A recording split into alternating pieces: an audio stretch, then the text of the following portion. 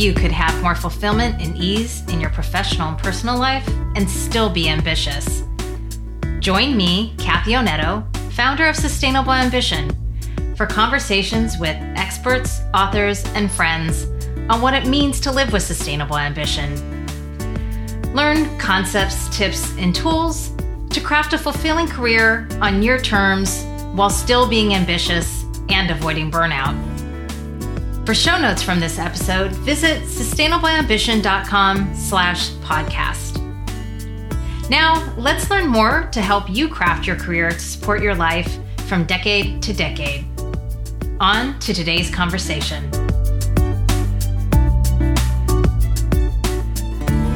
Welcome back, everyone. I am thrilled to be joined today by Kristoffer Carter, who also goes by Casey.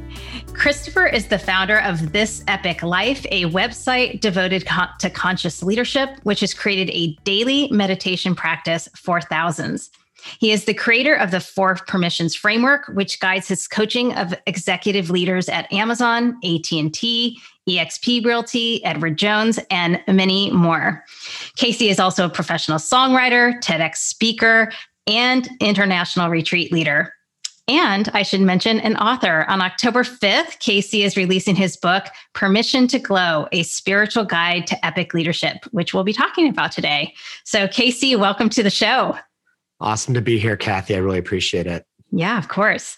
Well, before we dig into the book, I was hoping to have you share a little bit about your own journey that brought you to your current work. So on the podcast, we talk with people about building sustainable careers. And I think it's especially interesting to hear people's journeys in making later stage career shifts as well. So You went from working on the corporate side in sales, I believe it was, but maybe you can tell us a little bit more about that, to pursuing your current work as a business owner, sought after executive coach, and a meditation expert. So what drew you at the time to make this shift out of corporate work to pursue this work you're doing now? And kind of what were the signs that were drawing you to make a change? Oh, yeah, this is a great question. So how I'm going to frame this is I'm going to start on kind of on the ethereal spiritual journey side of things. I'm a magnet for various healers and teachers, and one of my dear teachers, Alice Bandy, who has since passed on. She basically told me that there was my life up until the age of 40, and then my whole new life after the age of 40, almost as if I was reincarnating, but keeping the body, kind of a thing. And my career was just one part of that. You know, like I was a sales director, as you mentioned. I led a sales team for a advertising technology company, rapid growth company, amazing company. We won a lot of awards for culture. I worked for them for about 9 years. And I always joked that the founder, CEO, Sean, would be the last person I worked for. He was just too great. I couldn't improve upon him. And I said I would go on my own after that. And so I took this sabbatical at the end of 2015, and a 3-week sabbatical. We get it every 5 years. And as I was doing that, my position was eliminated. And by that point, I had moved into training and development. So I was starting to coach leaders. I was running a lot of programs and kind of preparing for what my career is these days. And once that happened and my career was eliminated, I had this great opportunity to just go out on my own. So it really unfolded organically and naturally. It's not to say that I slept great that first year, because when you have a family of 5 in tow and you're starting to live your big honking dream, it's terrifying and scary and you lose sleep. But it did work out as Alice and other people said it would. All my coaches and mentors said that you're built for this. You know, I leaned into coaching and started creating all the client base one by one. That's great. And I love to hear like how lucky for you that you had an amazing boss and that you had sabbaticals offered to you. So that's really wonderful. I think that's a great part of a culture. I'm kind of curious, several years in now and looking back, what do you know now on the other side? And you're still on your business building journey, right. But what do you know now that you didn't know then? And is there anything that surprised you most on this journey? I mean, and it's not to jump into the book too quick, but honestly, these permissions, there's 4 permissions laid out inside the book, Permission to Glow. And back when I started the journey, I really just had the beginnings of the 3rd permission and the 1st permission, which is basically, I thought it was all about glowing in the dark, finding your full self-expression and just doing that on blast, unapologetically. but it's not really sustainable and it's exhausting and you feel like you're overperforming all the time. And so the thing I know now that I've kind of softened into, and maybe some of this comes with age, right? I think this is just kind of maturing into your body a little bit, is that I would be more chill about a lot of things. I would just focus more on the spiritual practice of just quieting the mind, more on the allowing side of things versus forcing it from sheer force of will. And the second permission, which is probably the biggest for me, which is to feel the feels, to be authentic and letting my emotions guide me. Because, men especially just want to push them down or pretend they don't exist. That's so great. And yes, we'll get into the permissions more. I look forward to digging into this. And I actually like that you just framed those up really quickly for us.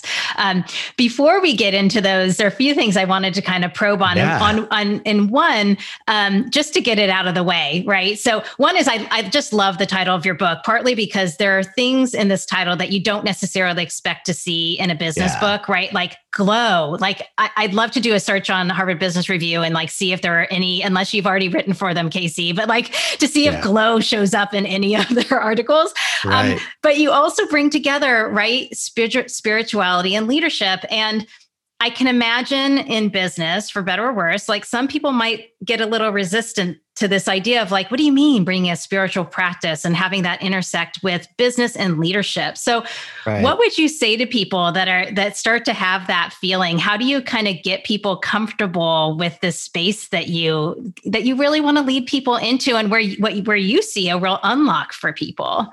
Yeah.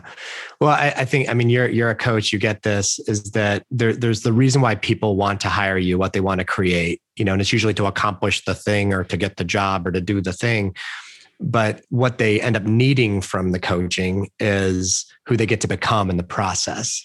And as I define glowing is pretty much the embodiment of who you are and who you're meant to be. And to me, that is a spiritual conversation. So many leaders and busy business builders and people that are balancing families, everything else, we tend to get stuck in this trap of scarcity around our time or money or, and really it comes down to our capacity, like our capacity to hold more clients, hold more abundance, hold more love in our lives.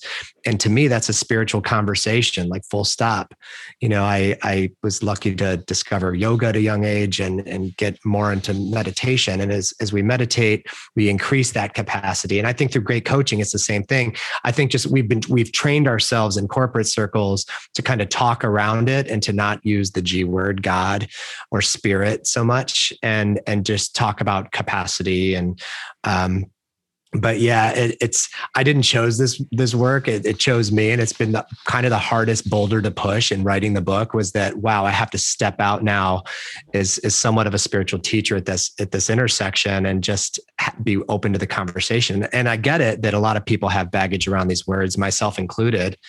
And it might be really uncomfortable for some people. But what I mostly find, I don't know if you're like this, but my favorite coaching clients are the ones where I'm in like high level creative conversations with CEOs or C-level executives.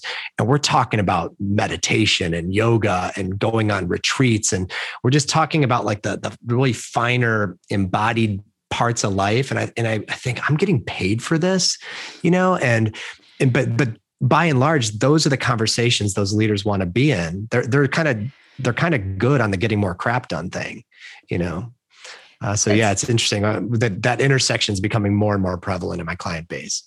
Yeah, that's really, really interesting. And it's actually heartening to hear, right, that you're seeing more leaders kind of open up to this. And I was curious also, Casey, you labeled it epic leadership. And I'm wondering if is that a part of what makes it epic, or like, how would you define epic leadership? Yeah, it's one of those words. My brand and my website's This Epic Life, so it was important to me when that aha came down. It felt like Clark Griswold seeing his Christmas tree, like a light was shining on it. I thought, oh my gosh, that's the thing, epic leadership, because it's to be determined by the leader. How do they define it is the more important question.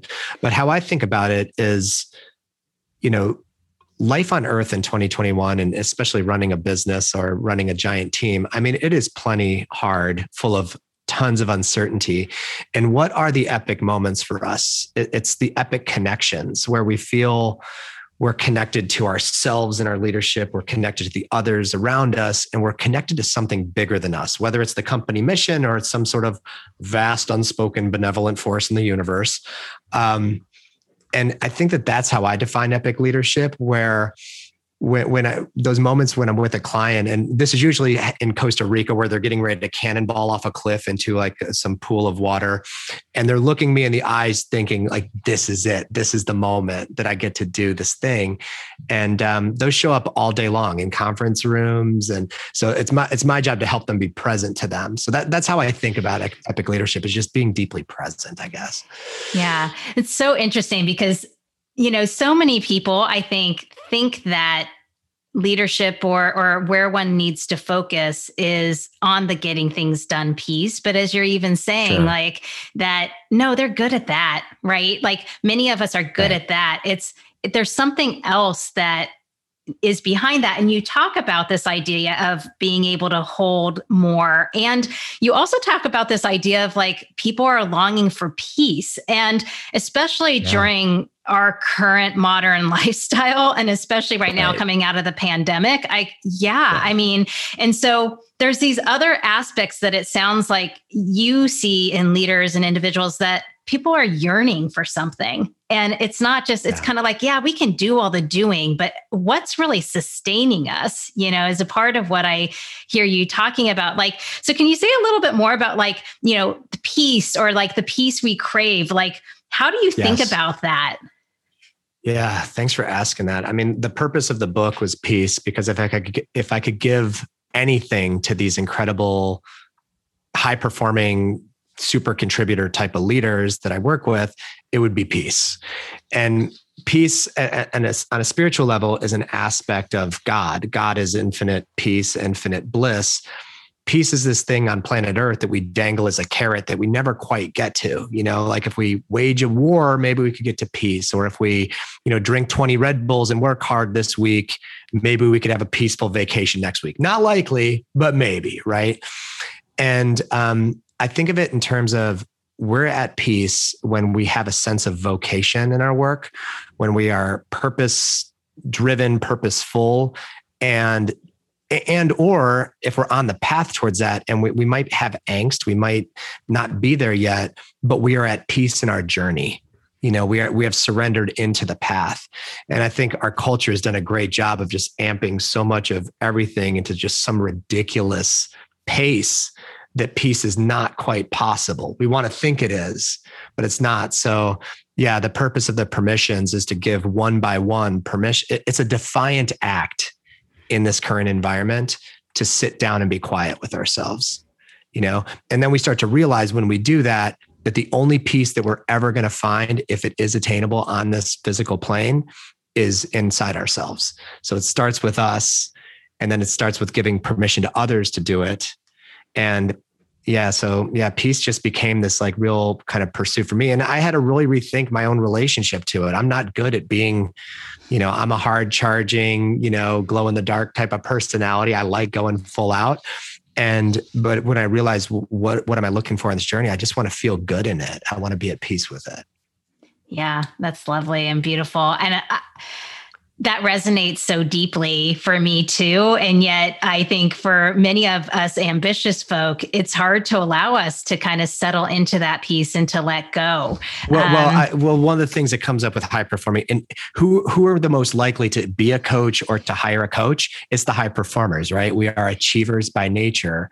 And we just don't, like, one of the things we do is we confuse contentment, which is a beautiful pursuit. I mean, who doesn't want to be content? It's like some synonym for peace, right?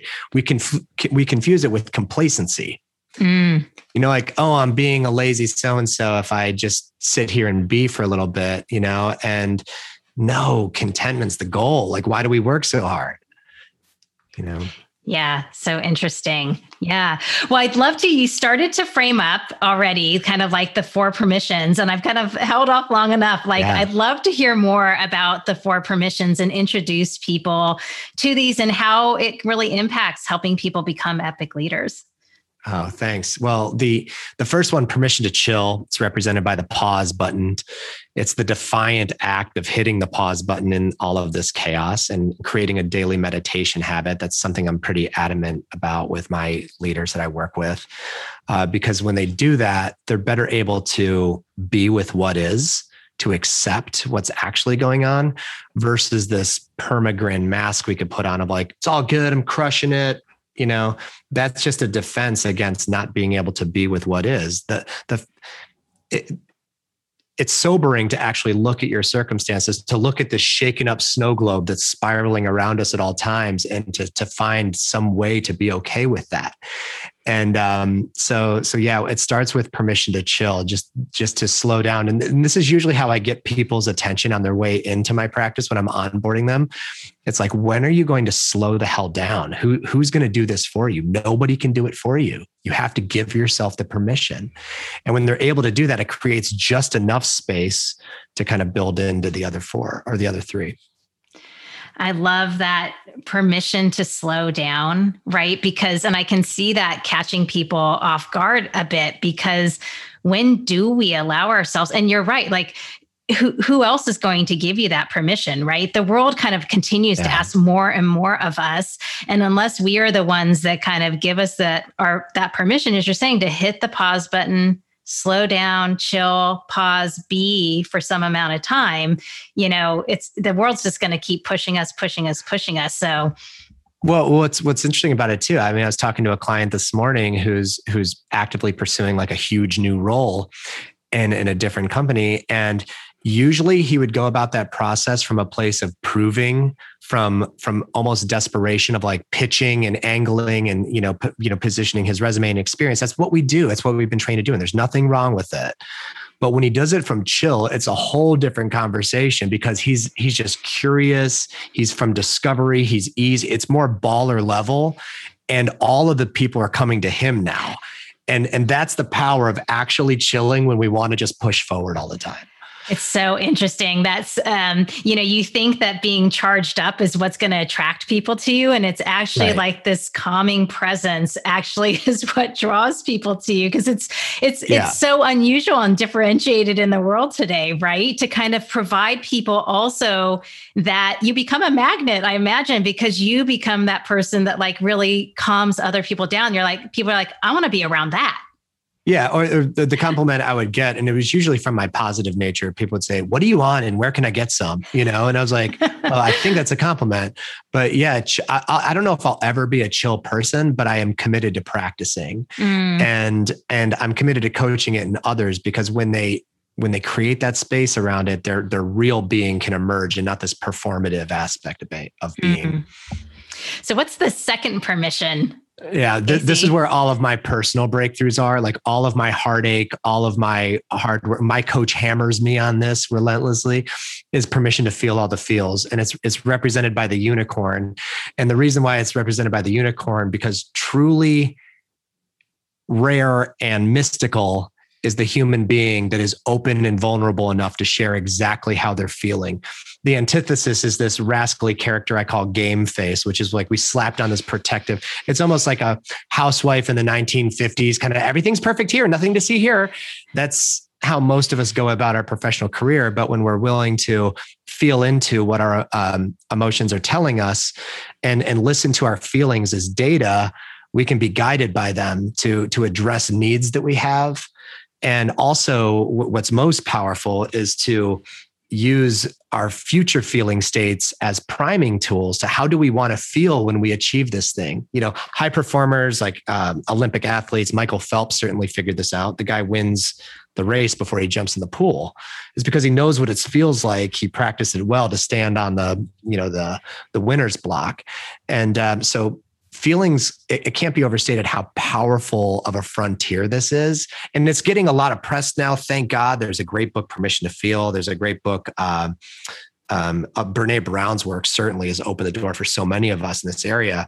But I feel like most of us are just at the very beginning baby steps of learning how to like even hear, let alone articulate our feelings. And that's permission to feel all the feels. I love that. And it's so, I mean, especially in the business world, right? And that's where you're bringing this work, is that I mean, and obviously this applies outside of that as well, but this idea that, the game face, right? And like so often, this actually drove me nuts working in the corporate world oftentimes, because I'm a little bit more of an emotional person. I'll just admit it. And I am not somebody who puts on a poker face very well. And so, they always say, like, especially to women, like, be the duck, be calm on top, like your feet are, going crazy underneath the water. And there's just something to me that always felt like just a little disingenuous. Like, I'm not saying like go crazy, like when there's a crisis happening and present calm and guide people, but also acknowledge, the realities as opposed to kind of just suppressing everything. So I think there is a lot of power in this. Well, I thank God we're starting to outgrow some of these antiquated tips that we got. Be the duck. I just heard that version of it. And it reminds me of, Elsa's parents in Frozen, conceal, don't feel. And it's like, is that helpful? Really? I mean, there's a definite distinction between maintaining poise and composure. That's what we expect and need from our leaders. No reason to panic here. And, like the more seasoned CEOs I coach, they'll say that the most 7 powerful words in business are, I don't know. What do you think? Most of us get trained to this I got this mentality, which drives me up a flipping wall. When people like have their arms crossed, like, I got this, crushing it. I'm like, do you? Because like, I almost take that as sport to like, fire a missile their way to see if they really mean it. Because I think I got this is overcorrected confidence. And we're just protecting everyone from our true power. We're protecting ourselves from the unknown, which unfortunately includes all of our big dreams and goals. We don't know that we're protecting ourselves from that, but we can't let that into our experience if we're like doing the whole, I got this kind of thing. It's just funny to play with. And we notice it about ourselves. Like I do it all the time. When I notice myself slipping into, I got this, I'm like, no, I got to remember the 4th permission later on, which is, we got this. Right. Well, and one of the things I wanted to ask about this, and I think it relates to others as well. And I don't know if you see these this way, Casey, but as I was like playing with these in my own mind, I was kind of like, are these like counterpoints to each other? Or do they complement each other? So what I mean by it is kind of like, okay, well, you're saying permission to chill. So like, just be, but then also in that, you got permission to feel all the feels. So it's kind of like, how do I be, but then feel all this stuff? So how do you, and not also get overwhelmed by it, right? So, obviously like a meditation practice is probably going to help with that. But can you say, is there any, did you think about it that way at all? Or do these relate in some way like that? Yeah. And I talk about it later in the book. And because we're so early on, I couldn't send you the full manuscript yet. But basically, there are ascending gates of accessing your own power. So before you could even have access to whatever it is that you're feeling, let alone glowing in the dark or the later ones, chill is the blank canvas you have to create to paint anything on, to be able to hear what your body is telling you. And I think of permission to feel. That feels our emotions, and our emotional system is a highly tuned instrument. And I think it's a gift from God to help us navigate, to help us connect with what we really need in the moment. We have been trained to not pay attention or even hear that by this busy, distracting world. And so and this at its core is very similar to yoga. The path of yoga is union with spirit. And that includes, a lot of meditation and quieting to see what comes up for us. And feeling can be dangerous too. I have to address in the book trauma, that trauma, when you turn on those faucets, sometimes some really gunky tar, gross stuff might come out of them. And we have to figure out a way to be with that. But we cannot be with that in any way if we're not willing to chill first, because it just pushes it down, avoids it. So thanks for asking it. They are ascending gates to claiming your power. Really interesting.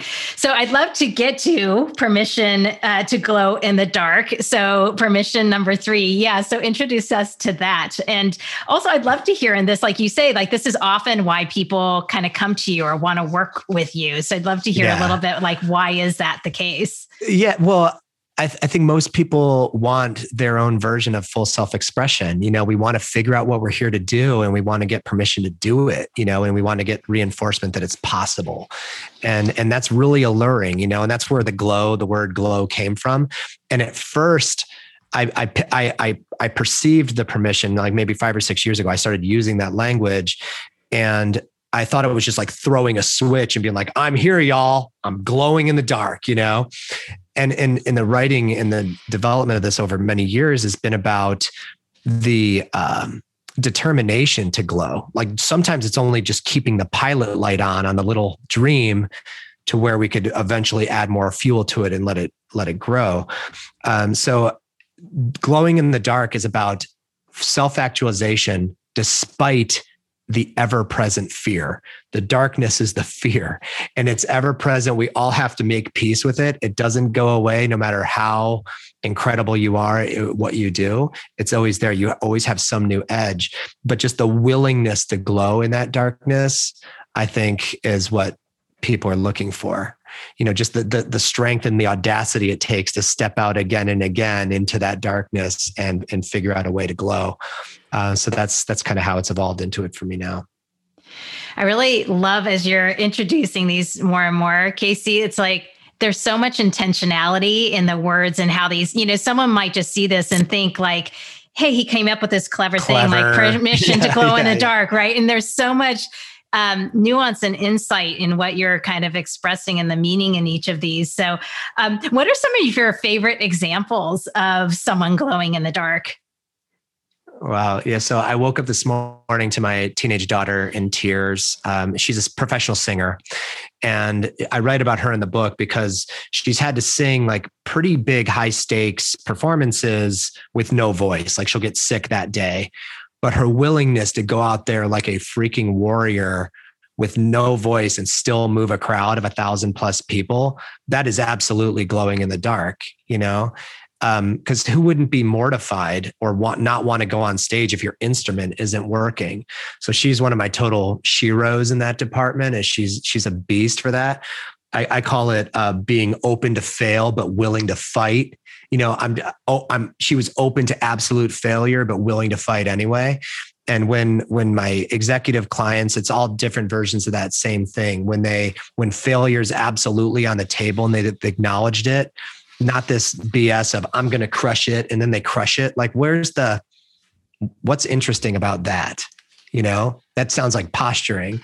But when, saving your company from the brink of an existential financial crisis, raising the funding when you're terrified and not sleeping, coming through, those are the permission to glow, and glow in the dark. And also too, like when people have this energy of rocking a TED Talk, it's always been their dream or dream of publishing a book, and they walk off stage to a, standing ovation, and their energy is just like, because I said I would, and it's like dropping the mic, like just that full embodiment of I did the thing that I said I was going to do.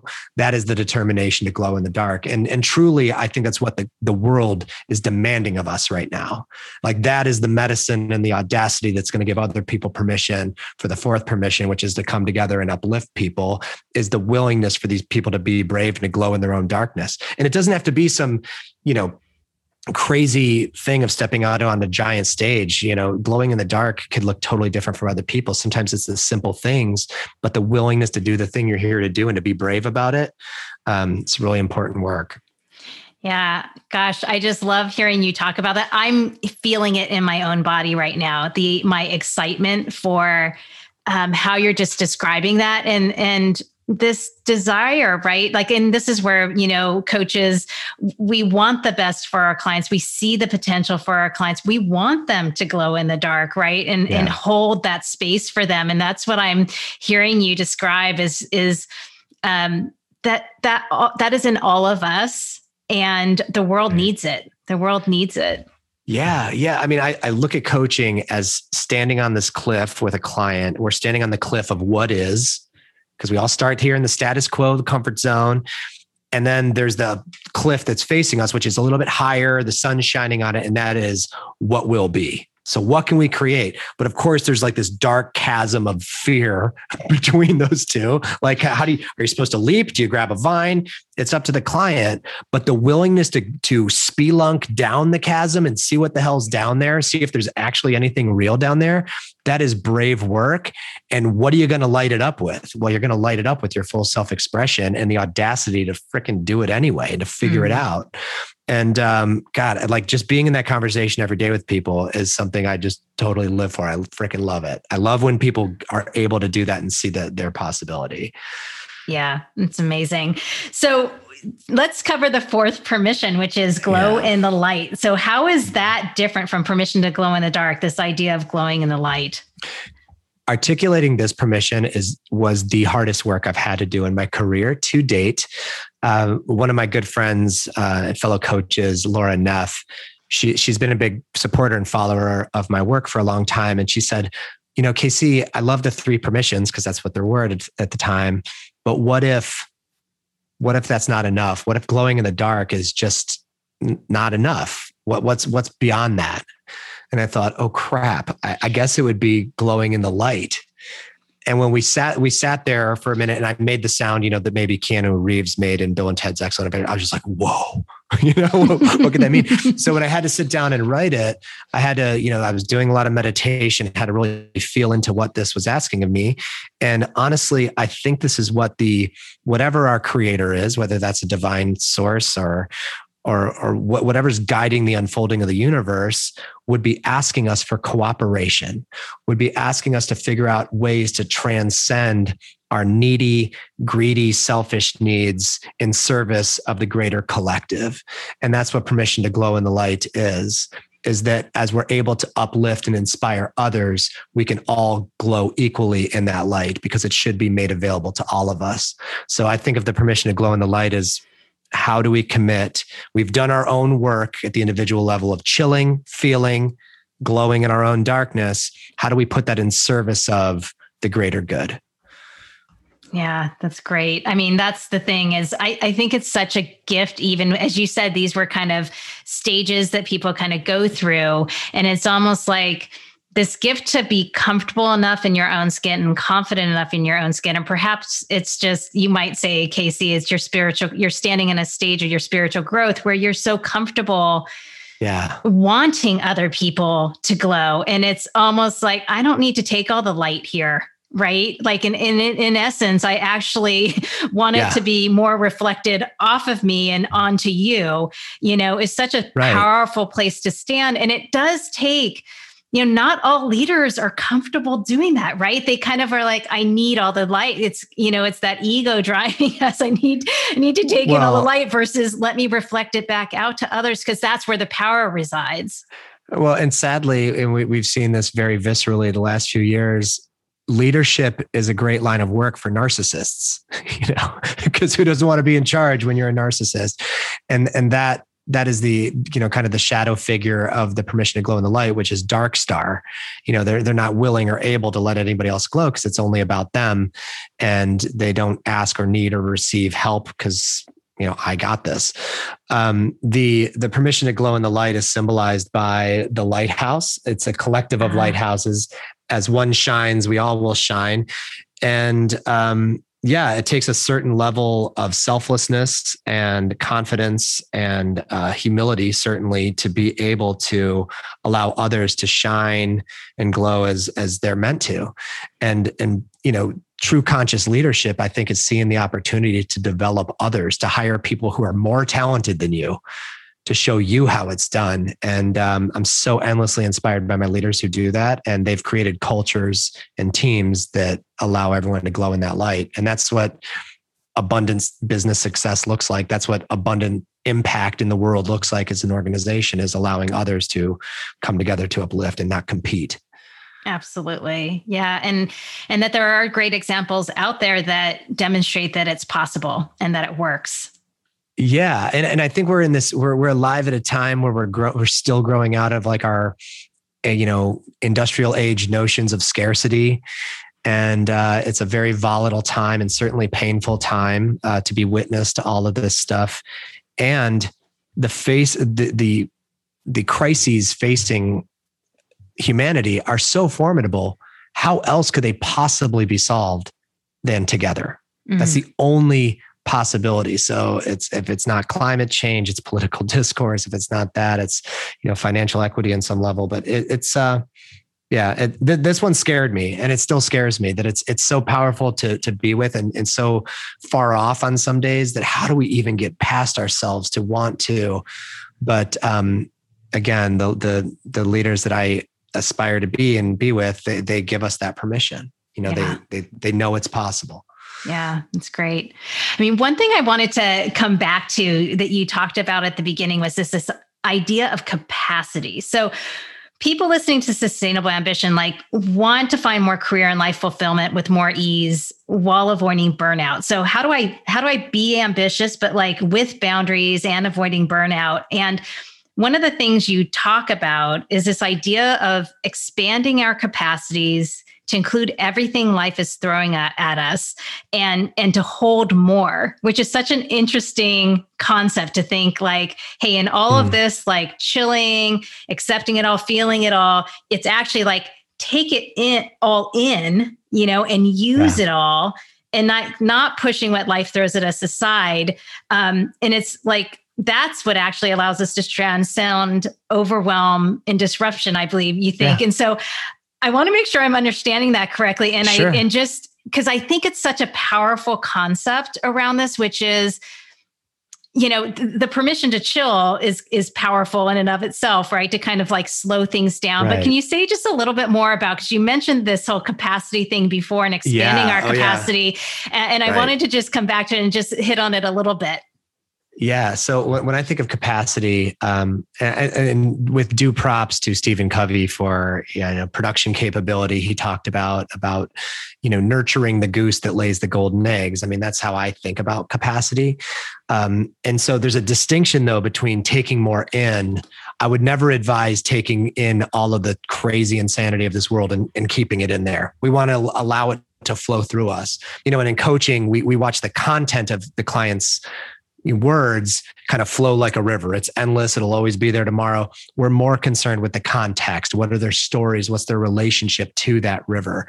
So when I think of chill, the goal there, the muscle that we build with permission to chill is discernment, the wisdom to know the difference in the serenity prayer. What serves me and what doesn't, And that increases our capacity to just know what serves us and what doesn't. It opens up capacity to not worry about the small crap that doesn't serve us.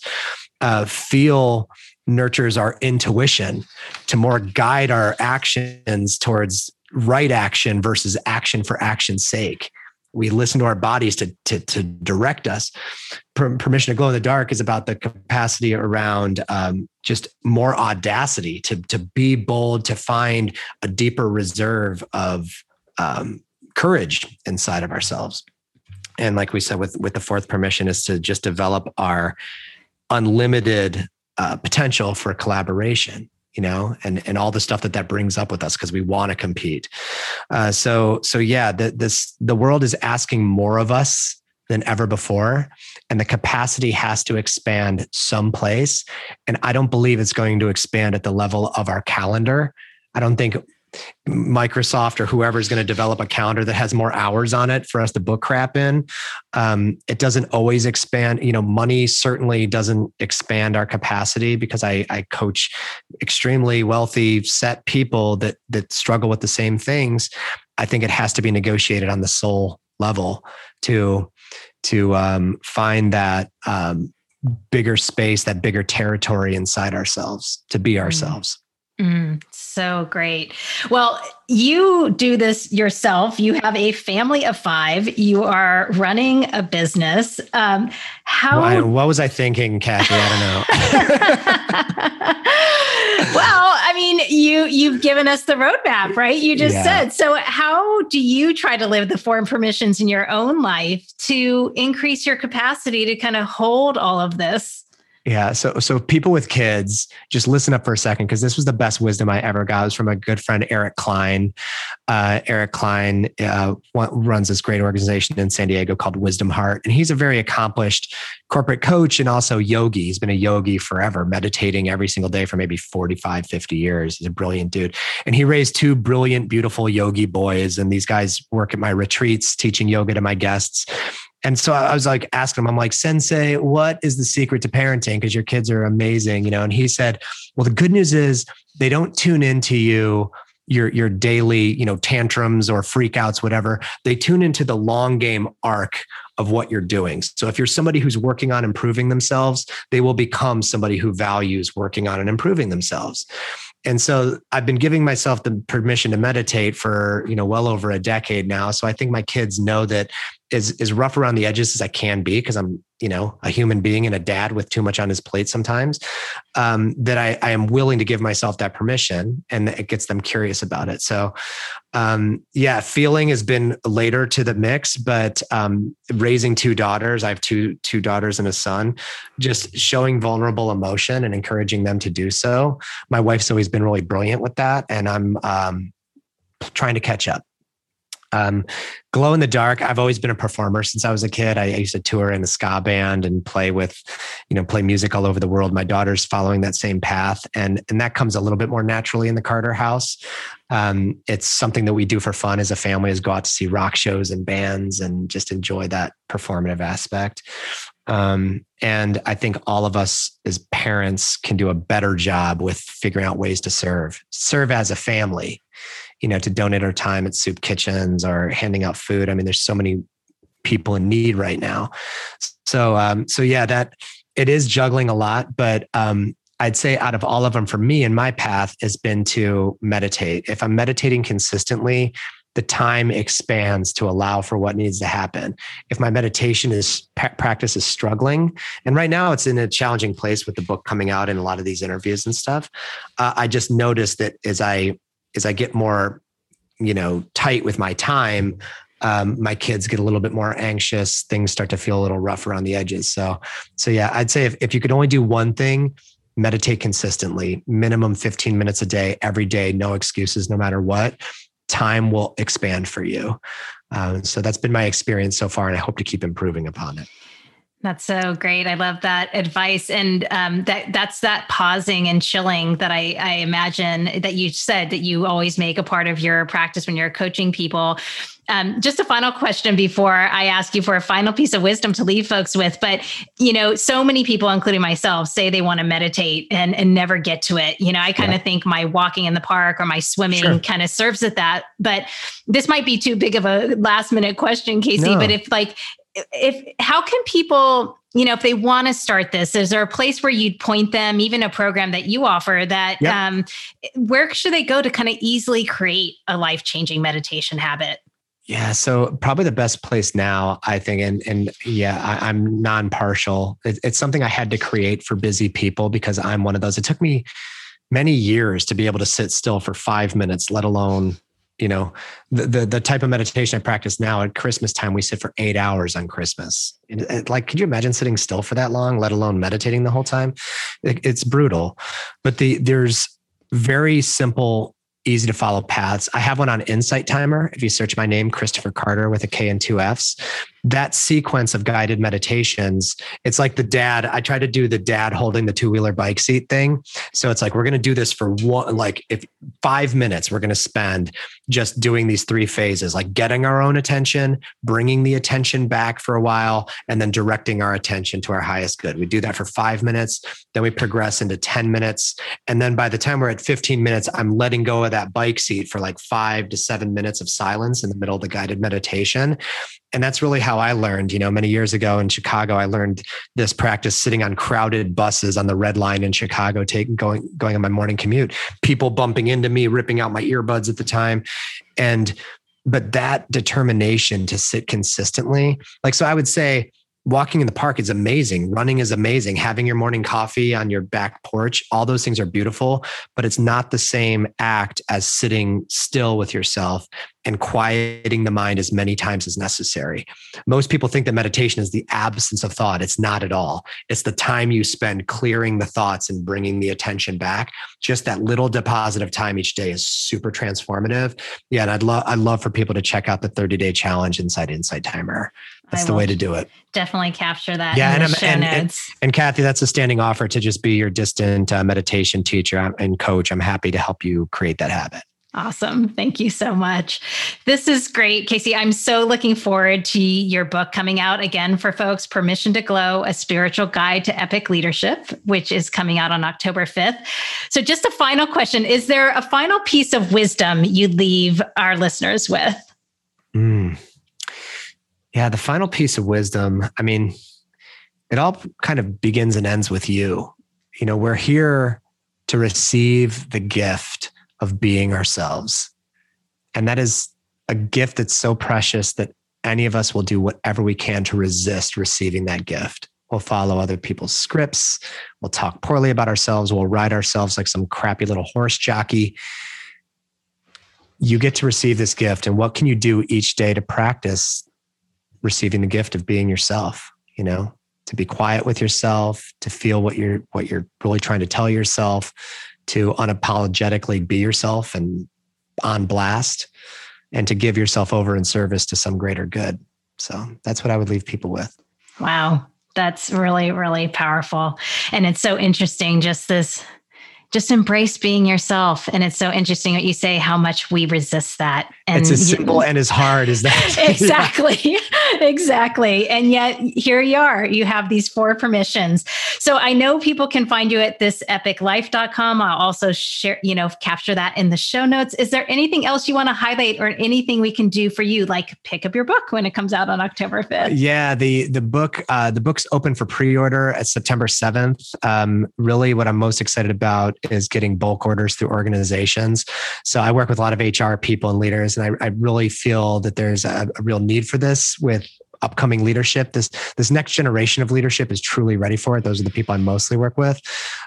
So yeah, it's all about the book at this point. And the book is found at permissiontoglowbook.com. Perfect. Wonderful. Casey, thank you so much for being with me today. This has been a fabulous conversation. I'm so excited about the book and look forward to getting it when it comes out on October 5th. Oh, thank you so much, Kathy. It's always a pleasure meeting with fellow coaches because they just ask the best questions. So thank you. Thank you. Thanks for listening to this episode of the Sustainable Ambition Podcast. I hope you take away at least one learning or inspiration from today's conversation. Find more inspiring interviews and get show notes for this episode at sustainableambition.com/podcast. Make sure you don't miss an episode or my insider tips, guides, and tools by signing up for Sustainable Ambition Forum, my twice monthly newsletter. Sign up at sustainableambition.com/subscribe. And remember, it's not about finding work-life balance. It's about building work-life resilience. Thanks again for joining me. Speak with you next time.